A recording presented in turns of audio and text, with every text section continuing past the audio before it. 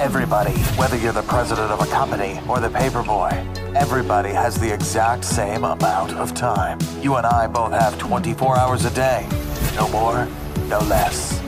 The question is, what do you do with your time?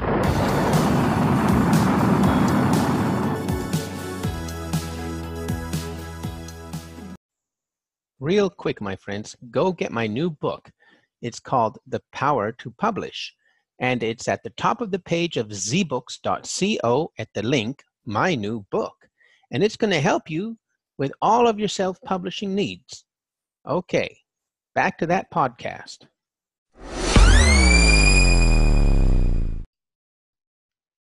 Welcome to ZBook's Successful Authors Podcast. And today I have with me the author of your next favorite book and next favorite movie. Yes, he's got a movie deal, what everybody else wants.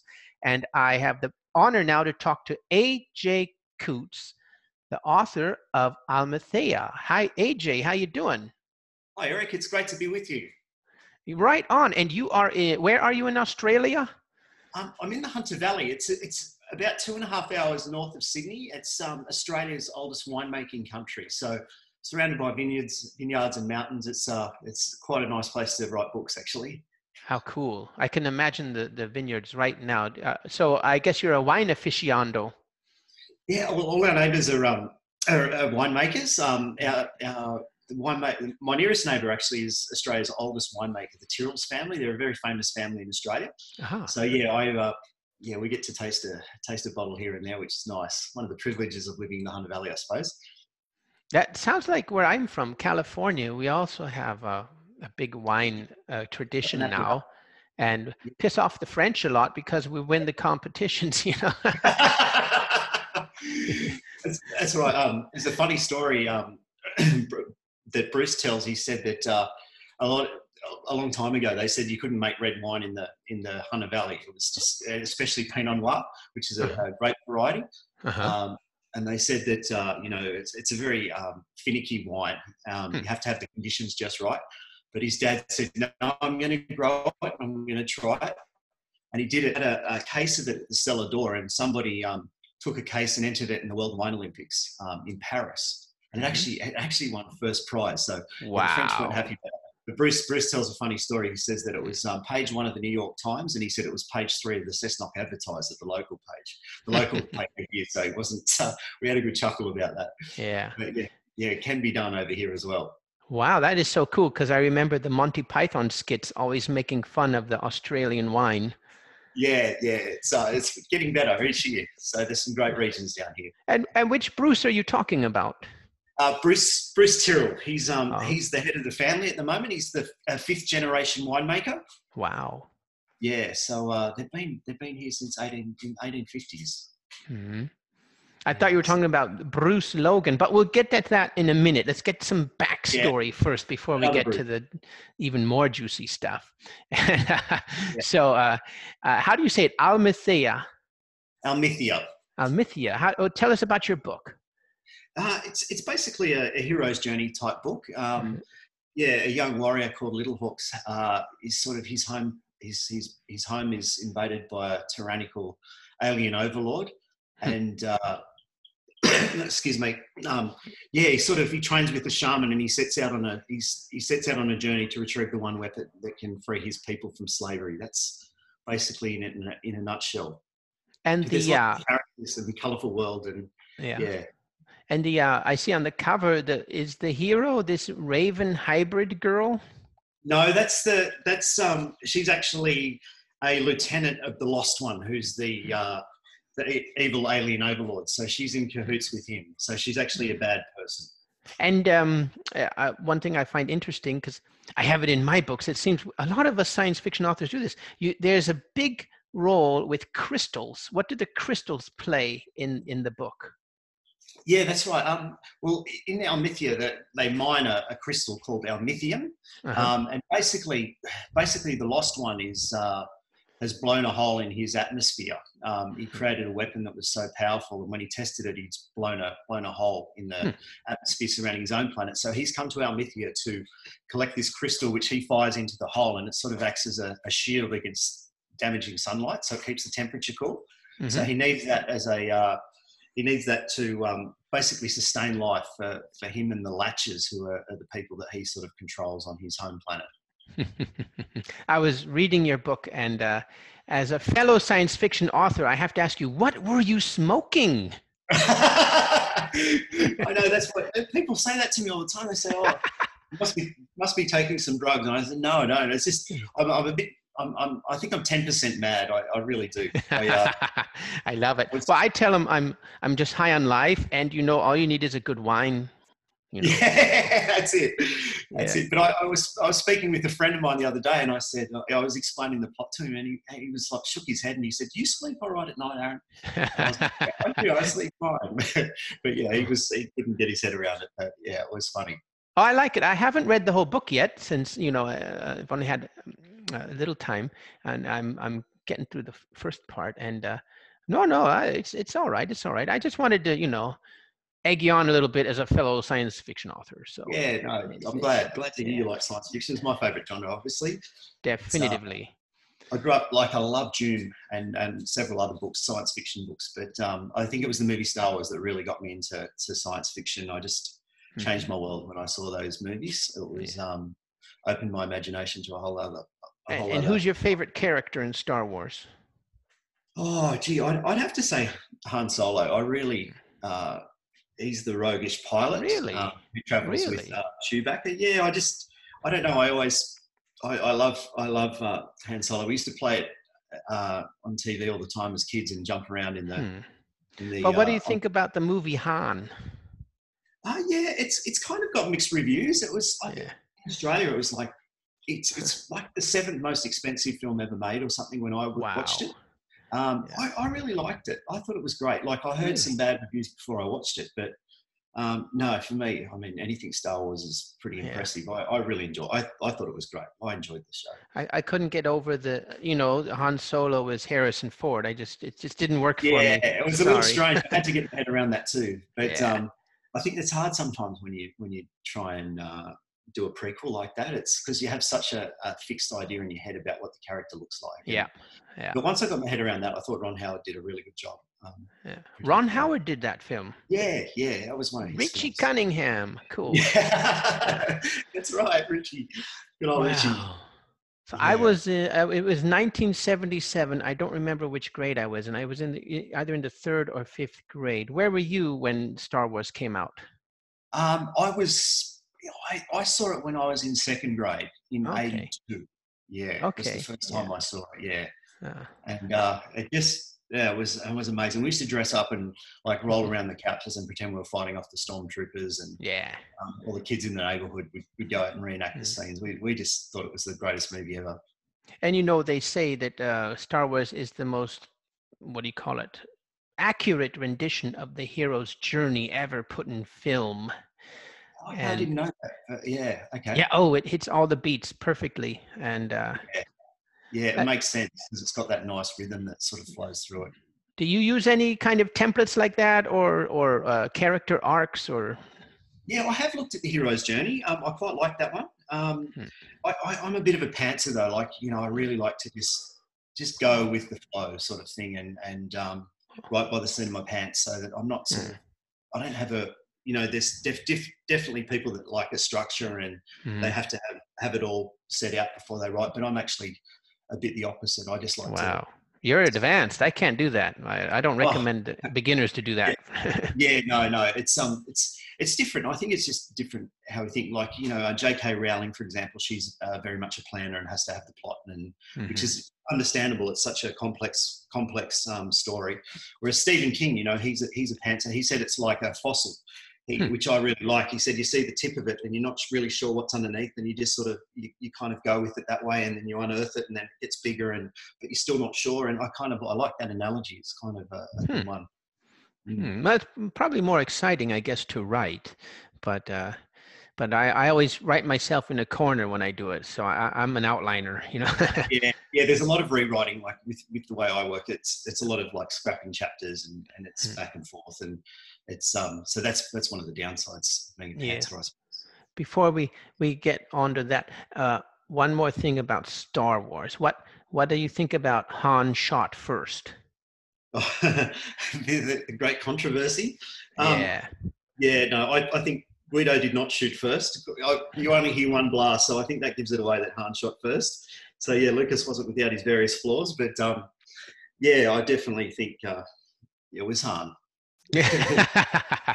Well, if you look at the original, it's not retouched. George and Spielberg are retouching the DVD Blu-rays to take that all out. Yeah, I think they might have even added a laser that came out of Guido's gun to Yeah, make they be more exactly. cold-blooded killer. But yeah, from the first one I watched, I kind of thought it was quite clear. But yeah, But it's a travesty. He's not allowed to do that. You can't change it. Yeah, It's a crime, if you ask me. But okay. Yeah, there's a couple of things like that where you sort of there's a few flaws in the movie, but I think he's an absolutely amazing man, George Lucas. So whatever he says goes. Okay. Fair enough. So, all right. How long did it take to write Amithia? Well, there's 6 books in the series. Rise of Wingtar is the first one that you've got a copy of. Yeah. I've been at it for over 15 years. But it's when I say that, it's not been full time. I've had to have a job, obviously, in between. Yeah. So, it's been on and off. Full time for a few years, and then I would go and get jobs that were sort of. There's a lot of sailing, and the Little Hawk, the character, he sails on a sailing ship. So I went and got a job on a cruise ship, and I did that for a while just to get some inspiration and to get some ideas and make it more authentic in the book. I worked on Moonshadow Cruises for 3 years. That was just as a whale watching and dolphin guide, and cool. That was great. That was great because it gave me some insight into how that world works. And yeah, just on and off. And I did have another job working with a very good friend of mine as well. So he was an artist, so I worked with him in sales and marketing as well. Uh-huh. And where did you get the first or the original idea for the book? I just sat down one day and just started thinking, and it just evolved. I didn't have any specific ideas. This is where I love it. It's the creative aspect of writing. This is the thing that I'm really drawn to. I know for a lot of writers it's quite difficult, but for me, that's the part that I enjoy the most. I sit down and I have to actually, at the moment, I've called it switched off my brain. So I don't think about it at the moment. But when I start thinking about it again, it'll be like, it's like a tap that I turn on. I get obsessed with it, and I live it, and I see it, and I dream about things, and I wake up with ideas to the story, and it just sort of flows. It's a very organic process for me. That's what I love about fiction. You just don't have it by nonfiction, this world building and stuff, and tapping into your brain. It's pretty awesome. Yeah, it's good fun, and like where I live in the Hunter too, it's beautiful. I'll often I heard a podcast you did with Derek Depker, and he was saying that he has to walk and pace, and he likes to do that. I'm sort of one of those people too. I like to go for a walk in nature, and I get a lot of ideas from just being outside, and I'll see something in the book. For example, there's characters called fleefs, which are like little pixie things. And I was out taking a walk one day, and I came across some monarch butterflies, and they must have been breeding or something. And like I disturbed them, and the whole tree sort of came alive with these butterflies, and they were just circling around me. And so that's one idea where I got that from. I thought, wow, that's really cool. I'm going to go home and write about that. But then a lot of my life experiences are in the book as well. So my best friend and I, we co-authored a book called My Brush with Depression. I kind of read about that in your bio. Yeah. He, my best friend, was a guy called Greg Wilson, and we became very close. Actually, he had a series of motorcycle accidents. He had 4 accidents, and then after the last one, he got really down. Things went downhill. He attempted suicide and had really bad depression. And we sort of moved up from Sydney to the Hunter Valley to clear his mind and get his gallery up and running. So like a lot of that hardship and the struggles and the disappointments and the highs and the lows, like a lot of that became the inspiration for the book as well, what we learned along the way. So yeah, that's kind of how it evolved as well. Yeah. But how many books are in the series? There's going to be 6 in the series. Yeah. Okay. How many do you have already in draft or done? I've got 3 more in, 2 more that are pretty much done, and the last 3 are in draft. So I've got a good idea where they're going. Yeah. Awesome. It's a bit more work. Awesome. I can't help about thinking about the mountains you're walking around. Are there any hang gliders and stuff there?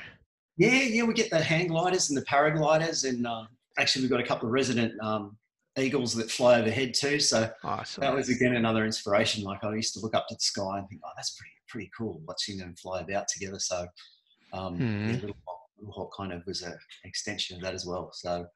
And do your dogs get into trouble with any kangaroos? Yeah, we've got plenty of kangaroos around, especially this time of the year. It's spring in Australia, and we've just got bud burst on the vines. So a lot of the kangaroos, they'll come down from the mountains and they start eating the vines. So I heard they don't like dogs. No, they don't like dogs. they love the grapevines, but the dogs chase them off. But my little dog Hemingway, he's a Norwich Terrier. He's getting a bit old now to chase them, but when he was a puppy, he used to just fly out the door and chase them. But now he sort of sees them and he's a lot more relaxed around them. So we've got them coming right up to our veranda and our lawn outside our house as well at the moment. So yeah, they're everywhere. Did you ever get in a tangle with one? No, I've seen that on the the internet. Sometimes they get into fights, but no, I've been fortunate. Like, I find if you just you let them be, I've never had a problem with the kangaroo at all. The dogs sometimes. I've seen some good videos in Australia, but I digress. No, I did. We did have a Hemingway did chase a kangaroo, and we've got a dam nearby. And he chased it into the dam, and it was sort of swimming around the dam. And Hemingway was running around the corner of the dam, like chasing it, trying to grab it. But it got out. Fortunately, shook itself off and bounded away. So we're lucky. Wow. Yeah. Okay. Well, that's a topic in itself. So back to your book, my friend. Yeah. So who did the cover? He's got a really cool cover. Oh, thank you. Yeah, I worked on that with Greg. Greg was an artist, so we did a lot of concept work together. And then basically what happened was, like, it takes time to evolve a character. Like, the first character looks very different to how Ravenweave came out in the end. We just kept working at it, and sort of once I had the concept, I got onto the computer, and then there's a lot of programs where you can put things together. So I did that, and I sort of was very specific about what I wanted. And then in the end, I went to there's a company in Melbourne called the Illustrators, and they really helped. Like, they put the finishing touch, because you can only do so much on the computer before you really need an artist to finish it off. Yeah. And unfortunately, sadly for me, my best friend Greg, he passed away this year of a brain aneurysm in March. So yeah, it was a bit unfortunate. He sort of left the house one day, and he didn't come home. And 11 days later, the police knocked on our door, and unfortunately, he'd had a brain aneurysm. They found his car up in the mountains near where we live. So he wasn't able to finish the cover, unfortunately. So I had to go outside of that and get the illustrators to help me with that. Wow! So you're in the crucible. You're making the book in the crucible of sorrow, huh? Yeah. It's been a really tough year for me, actually. Like, I lost my best friend and business partner, and we've been living together for 20 years. Him and his wife, and my wife and I. We sort of had this little quartet where we started a business together. So it was a bit of a shock in March. And then sort of a month later, my mother got diagnosed with brain cancer. So that was really tough. And she's in remission now, which is really good. So she's fine. And I've had a few heartaches, but again, they'll probably end up with stories in the book, and we'll see how it goes. Well, you got some big guns on your side now. How did you get Bruce Logan on your team? The guy, what did he do? He did 2001. He did, what was he, a cinematographer for Star Wars? Yeah, he was on Tron, the Space Odyssey 2001, like you said. He's an amazing man. His claim to fame, I suppose, was that he blew up the Death Star in Star Wars. So, cool. Yeah, very early on, to be honest, my link there was my manager.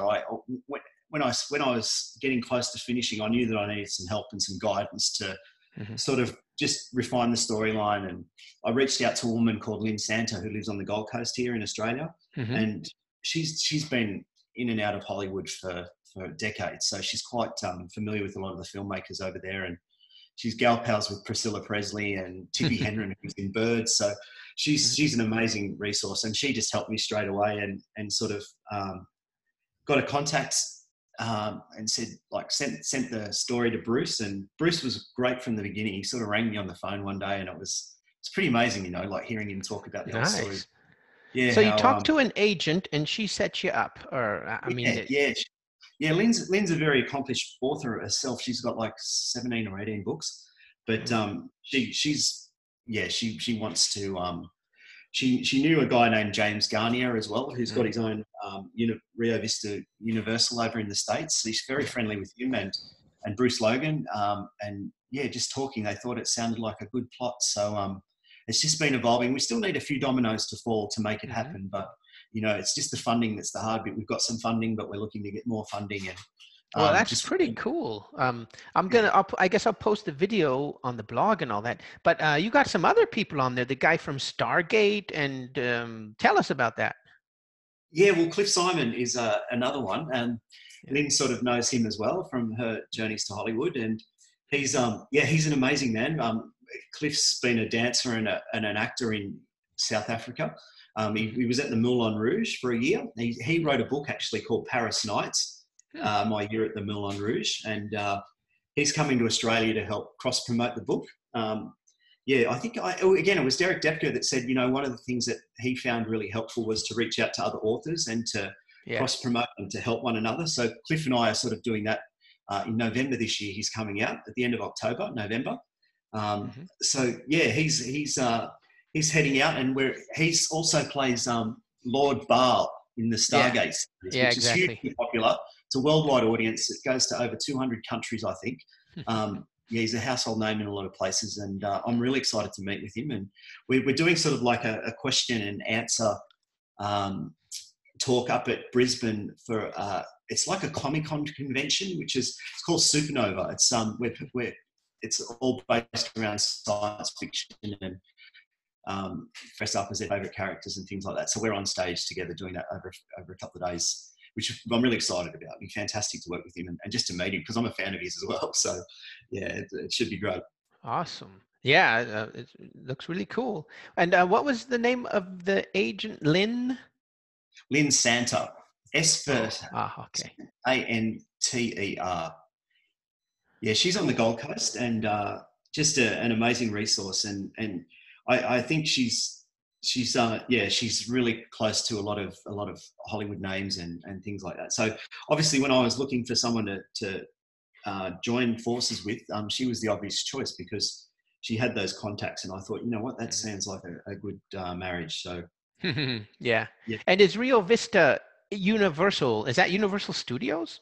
No, it's owned by a gentleman named James Garnier, who's a Hollywood producer. Oh yeah.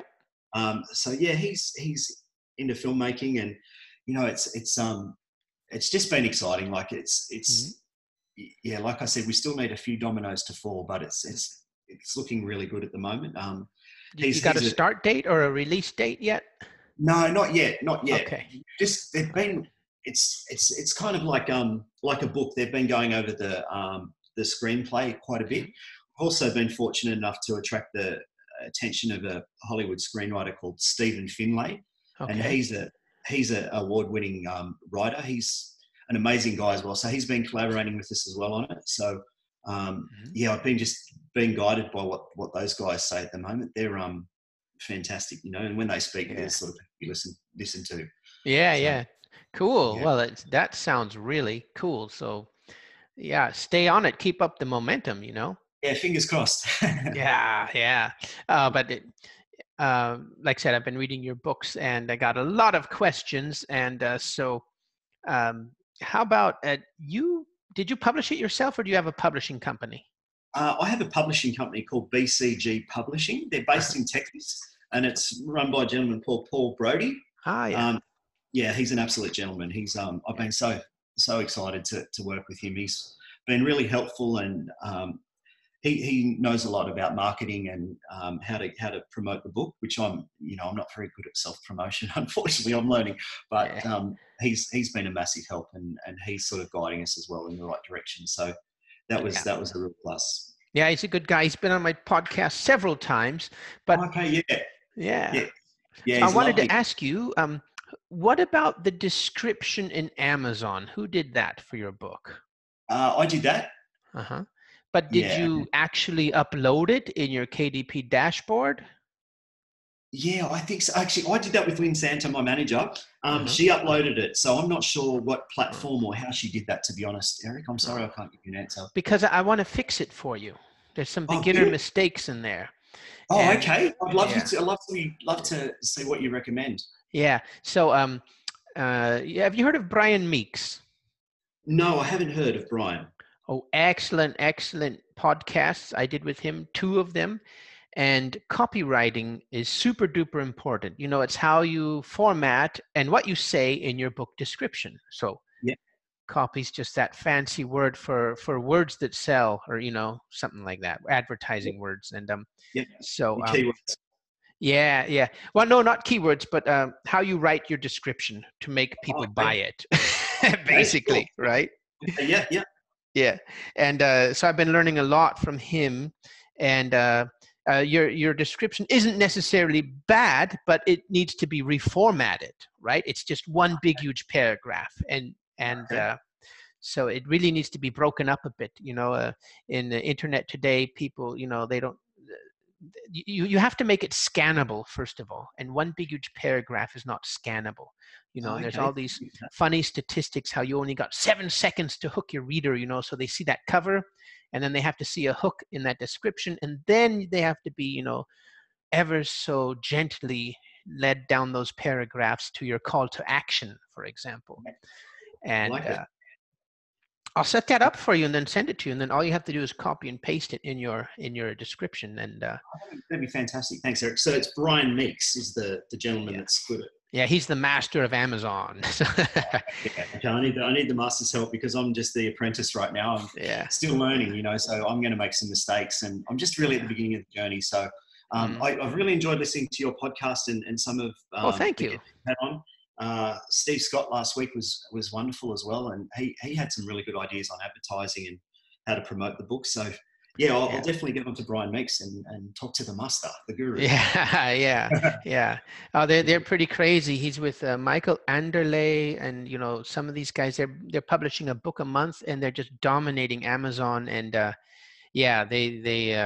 these guys are full-time authors, so they're also we were talking about that beforehand, how there's, Steve Scott has his methods, Dave Chesson has his methods, and Brian Meeks also different school there, and but highly successful, super duper successful. Yeah. So it's just getting the right hook and shortening it so that, like you said, it's you can get straight to the point and capture people's attention. Well, copywriting is an art. There are several schools, and everybody will argue about it. But the cool thing about Brian Meeks is he's a data analyst, so he also has the data to prove it and back up what he says. And so your cover is probably the most important, because that's the first impression. They see it, and then if it's not good, then they don't read the description in Amazon, and then that has to be really good too. So that's like the other 50% of your sales there, if you want to put a percentage on it. I've got some work to do, Eric, by the sounds of it. I'll be going back after we finish speaking, that's for sure. Well, you got an excellent book and an excellent cover, so that's more than half the rent. So all right. What well, you just said you got 6 in the making, so I guess the next question is irrelevant. What do you do about writer's block or procrastination? How about procrastination? Yeah, I tend to get outside. That's what I like to do, and move around a little bit. That's probably what I do. I take the dogs for a walk, or I'll just go for a walk in nature, and then often I get inspired and come back in, and away we go again. If I'm really stuck, I just walk away and have a break for a while. Just try not to get too stressed about it, and just have a good sleep. Sometimes that's the best thing for me, is have a good rest, and then wake up the next morning fresh and do a few push-ups, get to the computer, go for a walk, that sort of thing. How many push-ups? Oh, not many. Too many hamburgers. I'm not really fit, but we got to get together for a barbecue someday, man. Yeah, I'd love to. You'd be most welcome. But I do push-ups every day too, but I'm not going to divulge how many. So. Yeah, I'm trying, but my arms are sore this morning. I just started again after a bit of a break. So, yeah, but I just find anything that gets the blood circulating and it kind of clears the brain fog a bit. So you do get writer's block? Yeah, occasionally I have. Yeah, I've definitely had it in the past. Yeah, it's not always. It doesn't always flow. It's there's definitely moments where it's maddening. You just sit there and you're like, So for me, I get out, walk around, and talk to other people too. Like that's what I like to do. I used to talk to Greg a lot, and sometimes you could work through it with another person. And his wife Josie's amazing too. She's got a real imagination, so we would talk and bounce things off each other, and then we'd sort of talk it out, and then bang, I'd be back at the keyboard. Right. Very good. Yep. And I was watching the video, and there's some design work in there, and the hero, or is he the hero? He looks just like you. Who is that? Oh, the hero. Yeah, that's Little Hawk. He's the main character. Yeah, if he looks like me, that's purely accidental. Because yeah, I kind of relate more to other characters in the book. But yeah, so again, I love designing the characters. To me, it's fun. You start off and it's a blank canvas, and you're not really sure where it's going to go, and then just gradually you add pieces, and that it comes to life in your mind. And yeah, we're fortunate enough now to be working with the illustrator, so I've got a few more characters on the way. And they'll probably keep evolving as well. Yeah. Okay. Cool. So tell us about this Raven hybrid girl. Why is she on the cover and not the Little Hulk? He's coming in the next one because okay.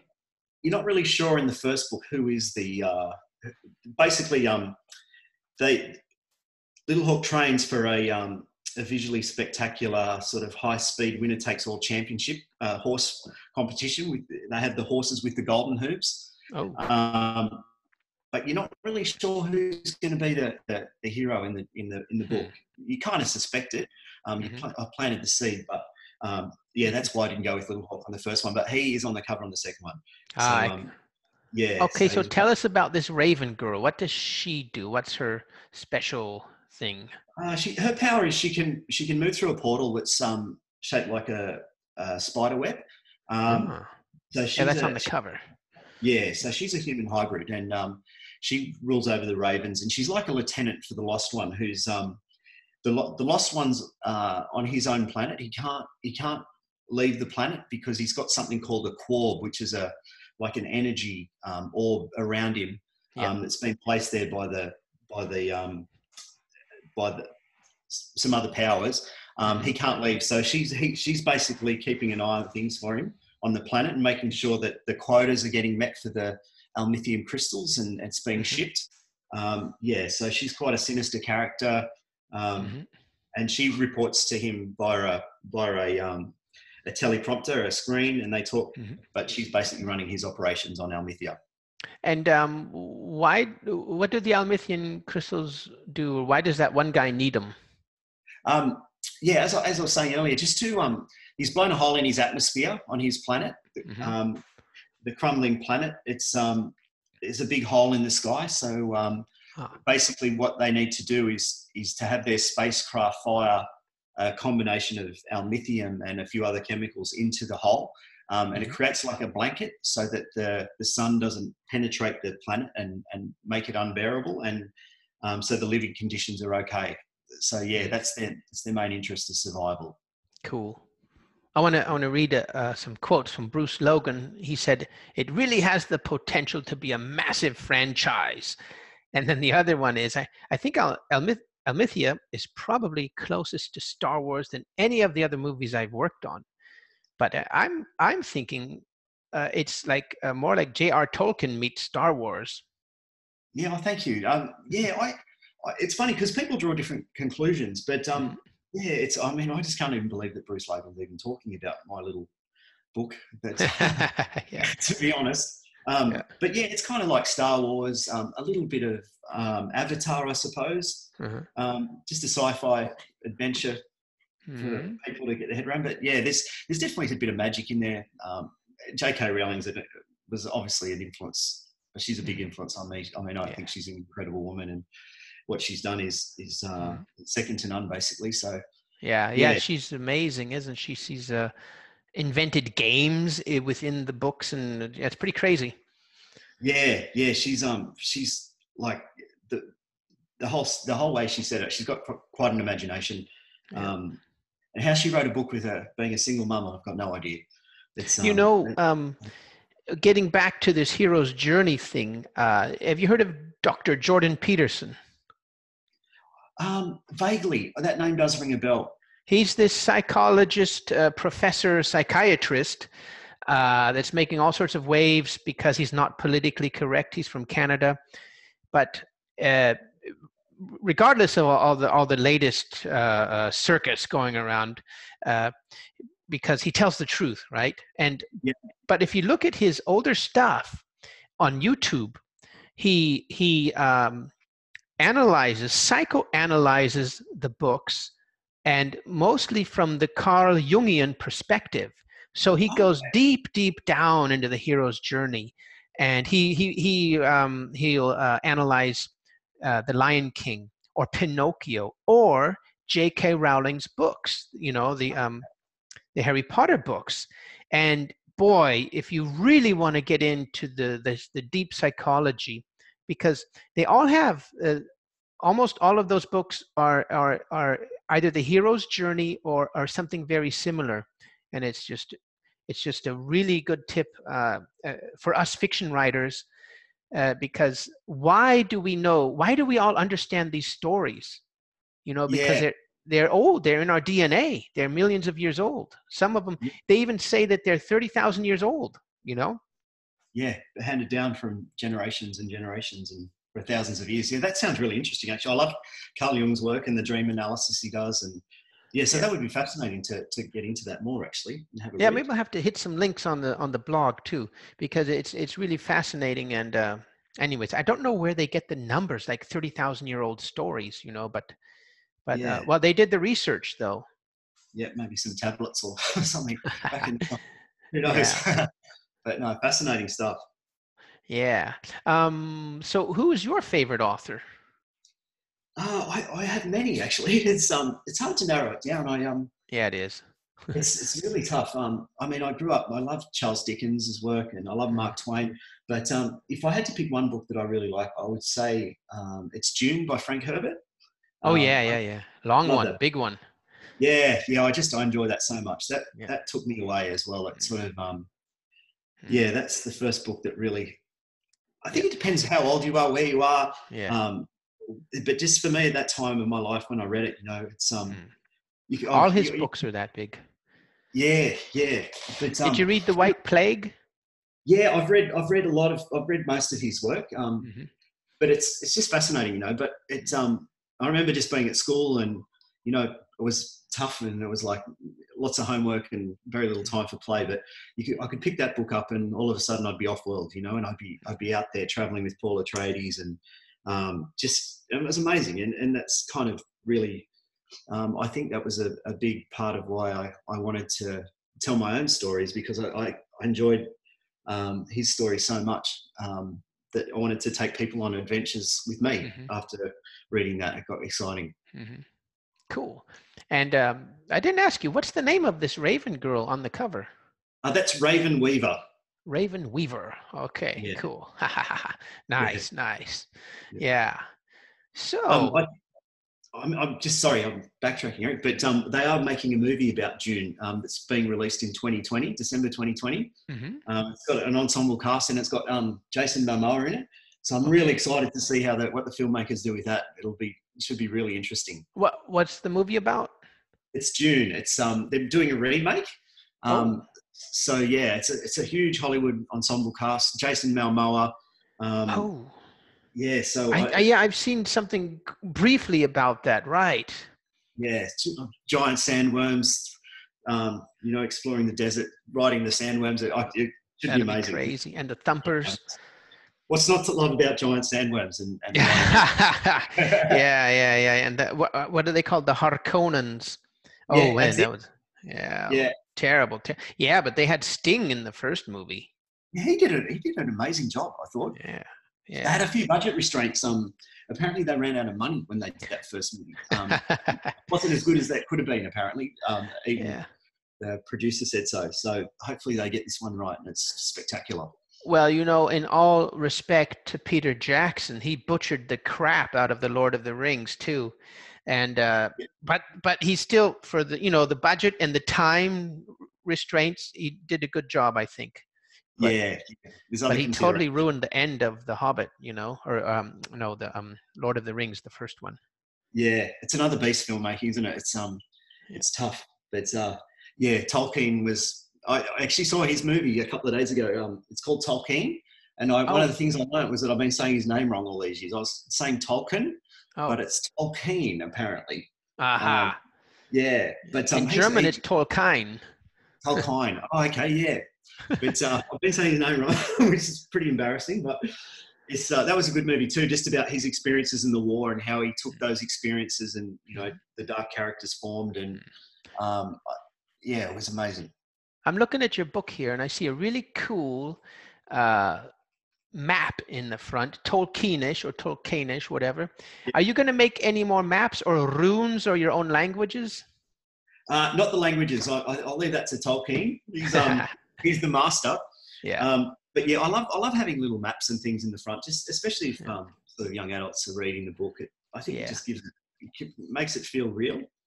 So yeah, every book I'll have a map in there, I'm sure. You don't have any lead magnets to download in your book, though, do you? No. You should make that map a free PDF download to build your email list. PDF map download. I'm writing this down, Eric, because like I Yeah. said, I'm just beginning, and speaking with you, like you've got so much valuable information on your Thank site. Yeah. It's really, I'm just starting now, so that'll be another one. PDF map download. Yeah. Just let me know if you need to know how to do that with the whatever, do you have an email list? Are you using email marketing stuff? At the moment, no. We're on Facebook. So I mean, there's another one. I'll put that one down too. But, yeah, email marketing is the #1 marketing channel. It's like mandatory for authors. And so a lot of people are saying, well, Facebook groups are good too. Yeah, they are good. But still, nothing beats email. For example, you can download your email list and nobody can ever take it away from you. In a Facebook group, they can just turn it off, say, oh, no, terms of service, and boom, your Facebook group is gone, Yeah, okay. So it's permanent when you've got your email. Of course, yeah. It's something I need to think about. As a matter of fact, in the Dave Chesson interview, the latest one, he talks about a cool way to make lead magnets, because most people say, get the next book for free. And then, they have to go to your landing page and download the next book. But there's a better way, which is like this map here, like cool stuff in your book. Or if there's a side story to how did your Raven Girl get her wings? And you could say, hey, do you want to know how the Raven Girl got her wings? You can download that here for free, And that's a great idea. So have like little snippets that sort of encourage people to. Yes, exactly. Because one of the things I've learned is see, it seems like you must have this feeling. What is the feeling? Do you feel like you're on the tip of the iceberg or on the edge of a cliff? Which one? Most of the time. So when you're on a really good wave like this, and you got to be ready for the traffic. What happens is when you put out a book and it gets some momentum and you don't have your email collecting devices or a Facebook page set up, then you miss out on all of that traffic. So you really have to have your funnel, it mapped out, and you have to be ready for the traffic. So you got to get at least one link in your book, say, hey, come here and get your next book for free. Come here and download the map, or or here's my next book. My next book is on Amazon, blah, blah, blah. You got to have something, but the best thing to do is to have some kind of thing to offer them for an email and start building your list. And it's, I mean, you talk to any author, A to Z, and that's the number one thing. They all say, oh, I wish I would have done that sooner. It's the number one channel. It's mandatory for all authors, fiction, nonfiction. You must build your email list. Yeah. Okay, end of sermon. Sorry about that. No, I've got a lot to learn, and I appreciate you spending the time speaking with me, because I'm sort of, sometimes I like to write, and then I get a bit, I'm on to the next thing, and I should be focused on these sort of things. So it's great to get your tips and your feedback. Thanks, Eric. I'm looking at your video on YouTube. Can you put something in the description of the video, like go to this link here, the direct link to the book or to my author page? Because this is from Rio Vista Universal. I guess you don't control this page or channel, do you? No, but I think these are all really good suggestions, actually. Now you're saying, I've got to sharpen the pencil and get onto this quickly. Because they've got this huge link list, and you should be in there. I mean, it's the movie's based on your book, man. So. No, thanks. I should get onto it. I'll definitely. I'll be taking your suggestions for sure, and I'll be busy after the podcast here. That's for sure. It's hard though, because so many things work so well. YouTube is an excellent channel to put some videos out. Maybe your cover creator or your artist, or you can just tell a side story. Just say, hey, any video, and then you put your links in the description, and you can sell books on YouTube. It works really well. Yeah. Okay. Excellent. Yeah, I noticed there's a whole range of things I haven't even considered. I remember Steve Scott was saying Pinterest is another one that's sort of taking off at the moment as well. I hadn't even thought of Pinterest until I heard that. I was like, oh, okay. Yeah. So I have a lot to learn, Eric. That's the thing, though. You should narrow it down, though, because there's so much. Or if you have somebody to do it for you, then hit every channel you can, of course. But if not, then the author himself should definitely manage his own email list and put those links in his book. And then have you got a recipe? Have you got a recipe, Eric, that you like for your books? Like when you do it, is there certain things that you just know that you have to do? What you mean, like with the email side or the story, or what? Anything where you're advertising or? Oh yeah, well, okay. So it's you in the front, in the back of the book, you have your lead magnet. So, like I said, normally people say get the next book for free, but that's kind of old. It still works, but more creative is to offer the cool stuff like your maps or something, and you put that in the very front of your book and in the very back of your book. Yep. And that leads to your email list, a landing page, and right now I would recommend MailerLite.com is a very good one, and then a new one is called SendFox.com, and then there's another one called GetResponse.com. And these are my three favorite email providers for this type of thing. So what happens is they go to the link, and then they can download the PDF, but they have to put in an email. And this email autoresponder handles all that. And then it automatically sends more messages too. So it sends them the email with your PDF, maybe the map there. And then you can set it up like every day he gets a message, or whoever's on your list, or every week, once a week. It's all yours after that.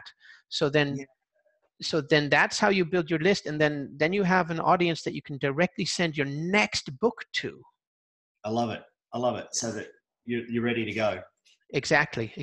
Yeah. And then, people unsubscribe and stuff like that. But so there's an art to managing your email list. There's the big controversy as well. What do I do?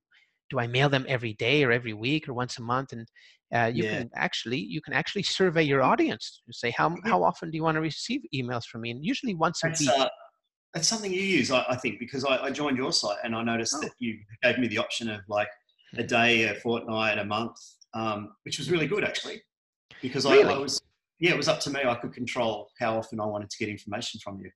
But wasn't that a survey? It might have been. I'm okay. I'm still stuck in the last century. Yeah. Okay. No. Cool. I'm going to look at my list now. I'm going to go see your email. Yeah. Yeah. So, but a rule of thumb, a safe rule of thumb is once a week. Yep. You can email your people, and Yep. when you're going for a launch, once a day. Yep. And there's Just to keep them informed about what's your movements and what's happening. exactly. And another really cool thing to do is when somebody joins your email list. So obviously you deliver this thing you promised them, like your PDF map, whatever, or the next book for free. But then you Yep. want to also make the next mail a quick win, so that they're really stoked to be on your list, and they're not just getting another blast email, hey everyone, go check out my video. Now you want to give them something really good, so that it kind of trains them to keep opening your emails, right? Yes, as a formula to Yeah. get inspired about what you're doing. Well, we can go on. That is a tangent. We could go on that forever. Well, thank you very much. I learned something. It's great, Eric, and I'm sure people listening, not everybody's, I'm sure there's a lot of aspiring authors out there too that this information will be really good for them. Yeah, it's one of those things I'm developing, because I have a course myself, and it's a lifelong journey. Publishing the book is the easy part, but then learning to write a good story and be a good storyteller is really hard. And that's a lifelong journey. So I can keep adding to my course. But talking about storytelling, how did you learn storytelling? I think it was just from the books I read and the movies I'd seen, and like you were saying earlier, I think it's in our DNA that the stories are passed down from generation to generation. My father, my grandparents, they would tuck me in bed at night with a story, reading books. So I think that's how I learned. I mean, it's, I would say that my dad's very articulate, and he used to tell some great stories. So it kind of got me interested as well. And when did you write your first book? Oh boy, I wasn't till I was about 16. I think I wrote my first story. It wasn't quite a book, but the first book I actually released was Greg's book, My Brush with Depression, and that was in 2005. Mm-hmm. So but I was experimenting with writing in high school and things like that. But I wasn't great. It's just developed over time. Did you take any writing classes? I have taken some short courses, but I'm largely self-taught. And cool. It's kind of like with Greg, it was almost accident that I got into writing, because I didn't really have a plan to do it. But when he went through his really hard times, and he was sort of had his depression, it was more like we wanted to write the book to inspire and educate other people that might be going through a similar thing. So we just sat down, and it was just started writing and put it to paper. And again, it was strange how that got published, because I hadn't really spoken with any publishers, but networking is so important, telling people what you're doing. And we had a friend of ours who knew someone at a program in Australia called The Australian Story, and it actually features individuals with kind of interesting tales to tell.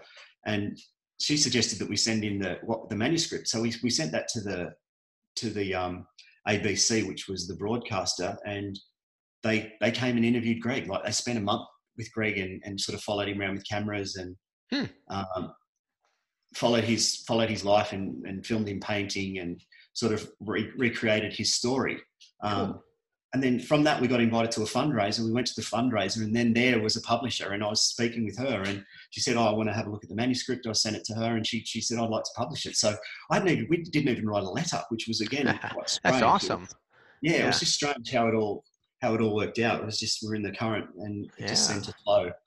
Great. Yeah. No, that's great, man. Yeah. Networking is number one way to the top. Yeah. I think it's really good. I'm still learning that side of things as well. But I've got a friend, Josie, who's Greg's wife, and she's fantastic at it. And Lynn Santa, she knows everyone and their grandmothers, so cool. She's really good at it. So she introduces me to a lot of people that I probably wouldn't meet normally. And I'm trying to attend more functions and fundraisers, and it's incredible the people you meet, just by going along and attending dinners and lunches, and other things. But yeah, the word of mouth is so powerful. Yeah, Really awesome. I do have one technical question for you. What do you guys down in Australia use the most for an e-reader? Kobos or Kindles or iTunes, or what's the number one e-reader down there? I use Kindle. Uh-huh. I think I couldn't give you a definitive answer, but I think it's Kindle. I'm pretty sure it's Kindle. Like most of my friends and colleagues, we're all on Kindle. So if we were to look at your Kindle right now, which books would we see? Oh boy, I'm not even sure. I like I said, I'm not being much help here. But it's all right. It's all right. Probably none. I don't know. Maybe you'd probably just see Almithia. That would be it. Yeah. Cool. Right on. Yeah. And I'm an accidental author who's got no idea about marketing. That's cool. No problem. Yet. But what my dad said, there's no harm in being an idiot, but there's no virtue in remaining one either. So I think that's my point for today. I have to get out there and learn what I'm doing. Well, that's why I said, networking. You're obviously doing that marvelously. So be ready for the traffic and get those subscriber links in your book in the beginning and at the end, so that you can build your email list. And I would definitely start a Facebook page for the book or for your author name. Is that your author name or a pen name or? That's my author name. Yeah, just my initials, Aaron James Coots, and we do have an Almithia group on Facebook. So that's been really helpful actually. That's been we've been able to get people to attend some of the events we've been. I'm not sure. I think you need a page to run Facebook ads, but you're probably not interested in that yet, are you? Well, I think it might be good actually. It sounds good to me, Eric. Definitely. Yeah. I think what I have to do is go back and listen to your podcast. Well, you need a Facebook page to run ads. Okay. So you need to make a page for either your name or your book, the author AJ Coots, or for the book series. Probably. Actually, I think we might have that actually, because my manager, Lynn Santa, I think has done that, because they do come up and we post what we're doing. And, we've been advertising Cliff pretty heavily that he's coming out here, Cliff Simon from, he's coming out. So we have been doing certain advertising, but I'm just not sure how it works because I didn't set it up, but I'm pretty sure Lynn's done that. Cool. Well, we can talk about that in the next podcast. Yeah, thanks. Thanks, Eric. Yeah. I'm going to have to send you a fee for today. I'm learning so much. No, that's cool. What was I going to ask you? If you had to do it all over, what would you do different? Oh, that's easy now. After speaking with you, I'd probably read Brian Meeks. Get some Facebook ads happening. Get on mailing lights. Seriously, those things are really important. Like after speaking to you, I'm a bit behind in the marketing, but as far as writing goes, no, I just do it the same. It's you just put for me, it's just putting your heart and your soul into what you do. Like you put everything into what you're doing. You do it 100%, and at the end of the day, I have a little bit of control, but that's the most important thing for me. It's always been to really put down a story that I like and believe in, and hopefully that resonates with other people. That's cool. I love it. There's a lot of controversy going on about ghostwriters. Some people get ghostwriters, like especially ex-presidents. They write their memoirs and all they do is sign it. Somebody else writes the damn book. And some of the big authors too. I mean, James Patterson and he wrote his first ones though, right? He wrote all of his first ones, but these guys are. They've got teams of people that work on books. Yeah. And then they're releasing like 5 and 6 books a year. I'm like, wow. Yeah. I think that's how they do it. I mean, I couldn't do that. Yeah. Maybe James could. He's a pretty clever guy, but I think it's becoming, it's definitely happening out there where the people are putting a lot of books out in a short period of time with the help of other people. I want to. That's one of my goals too, is to write more books. And in order to do that, I'd have to get a ghostwriter, but I just can't get over it. I want to write them myself. I don't, just got to do Yes. it yourself, you know. Yeah, yeah, that's it. Because you lose the creative control once you have someone else writing it down for you. Yeah. Well, and it's not you, you know. Yeah, yeah, You put exactly. your name on the book and you didn't even write it. So Yeah, I'm still not over that. yeah. Okay. So if you could eat dinner with anyone, past, present, or future, living or not even born yet, who would it be? Oh, that's a good question. It would have to be an author. I think I'll probably go with Frank Herbert at the moment. Ah, I'd yeah. love Okay. I'll probably Yeah. sit down with him and have a chat, talk about the upcoming movie and what he thinks of it. Yeah. That would be the person I'd go to, I'd say. Cool. Cool. Do you have a morning routine, or do you practice any kind of mindfulness, meditation, morning routine, whatever? Um, I'm a bit all over the place, to be honest. Mm. I don't really have a routine. I get up. I like to work into the night sometimes. Mm-hmm. I find it really quiet, and there's nothing to distract me. Mm-hmm. So, for example, I've been up like it's what time is it? It's about 8:20 in Australia. I've been up all night, so I've been working through the night, and I had a couple of hours, and then I'll do some writing, and then I might have a little nap, and then I'll get up and have a shower, and then I'll get back to writing. Yeah, I don't really have a plan. I'm not one of That's these cool. people. Yeah, I'm not one of these people Yeah. that sort of is very strict and disciplined. I'm probably the opposite end of the Oh, scale. well, the Miracle Morning is super hot right now, and Steve Scott actually wrote a book, The Miracle Morning for Authors.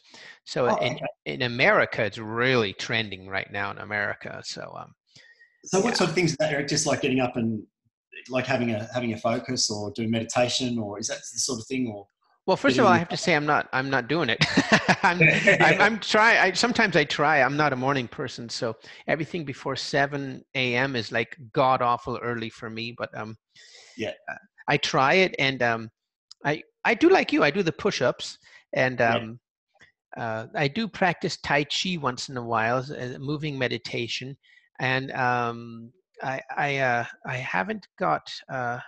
haven't got the morning routine down yet quite right. I think I have to get my family on board so we all do it. You know? Yeah, it's hard when you've got. Have you Yeah. Have you got kids? Yeah, I've got a 4-year-old and an 11-year-old, and you know, I got to take them to work. I take them to school and then go to work. Yeah, that makes it difficult, doesn't it? It's Yeah, I well, don't you know. know, the thing is, these guys are waking up at 5 in the morning, you know, or 6 in the morning, and so It's you've hard got to this. get Yeah, into a routine. yeah. I've Well, got so the mine. concept is cool, you know. Yeah, it's good if you've got that. I think again, it depends on your sort of personality type, and some people need the routine and the structure, and it helps them. I Yeah. noticed one cool thing I heard on your podcast was some people like to dance a little bit before they get into the groove, into the writing. Yeah, And that you were was. saying it's something that works with you too. You enjoy the dancing, and because you said you can't be unhappy when you're dancing, so it gets you in a Yeah. good frame of mind. That was a good one too. It's pretty crazy, mind and body. It's they are one, man. It's pretty crazy how that works, and I think most people out there that have done dancing, they know what we're talking about. And yeah, I think that was Derek Depker also. Yeah, could have been. Yeah, Yeah. yeah, cool. All right. Well, I respect your time. So, um, did I ask you what's your number one tip for beginning authors? No, you didn't. Okay. My my number one tip. That's an interesting question, actually. Um, it's hard to narrow it down, but because it's different for everybody, you know. It's people have different personalities, but for me, what I would say is, if you're starting out writing, I would say it's probably a combination of three things. The first one is patience. Mm-hmm. It takes time to write a good story. It doesn't just happen, and it's not a neat process. It hasn't been for me anyway. It takes time. Perseverance is the next one. Mm-hmm. You just have to keep at it. Like, there'll be times, for me, there was times where I just felt like, am I wasting my time here? Is this going to be good? Am I ever going to get published? You know, because I did have a lot of setbacks with this book too. Before I found Lynn, I'd sort of sent it out. I'd sent out the first few chapters to 30 or so publishing houses in New York, and I only, out of the 30, I only heard back from one, and that was a no. So that was pretty disheartening. You know, it kind of crushes you a bit when you when you're faced with that, because like I said, you put your heart and soul into something and you don't hear back. And I was kind of considering changing careers. I thought maybe I'm in the wrong place, but I was just inside me, and I persevered. And I just, when you get that sort of feedback, just think, okay, well, maybe I need to improve the storyline, or maybe I need to improve the plot. So I did that. I just kept moving. And the last one I'd say is just have self-belief. Like, at times you're gonna have self-doubt, and you're gonna feel like it's not worth it and it's not happening very fast. And not everyone likes your story. Like, not everyone likes science fiction, for example.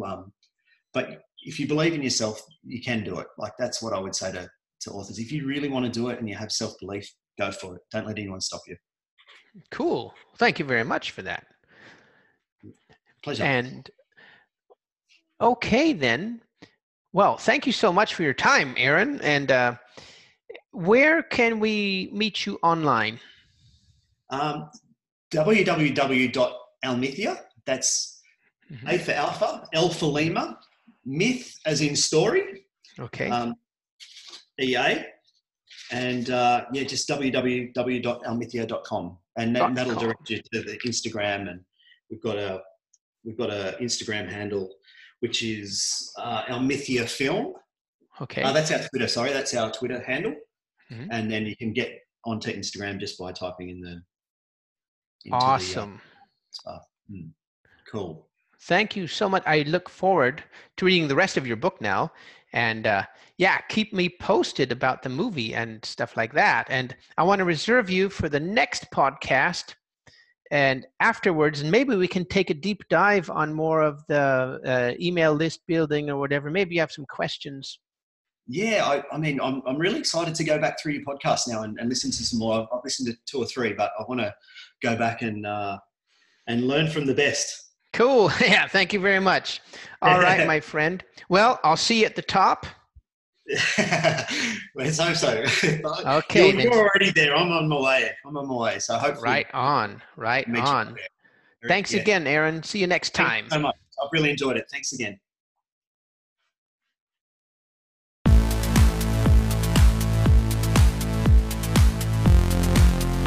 Okay, my friends, if you like that podcast, then remember to go to zbooks.co and go get all the materials to start your authoring career. We have a 7-day challenge every week, so there's no excuse to not finish your book. And remember, please go to iTunes and upvote this podcast and Google Play. Okay, I look forward to seeing you at the top.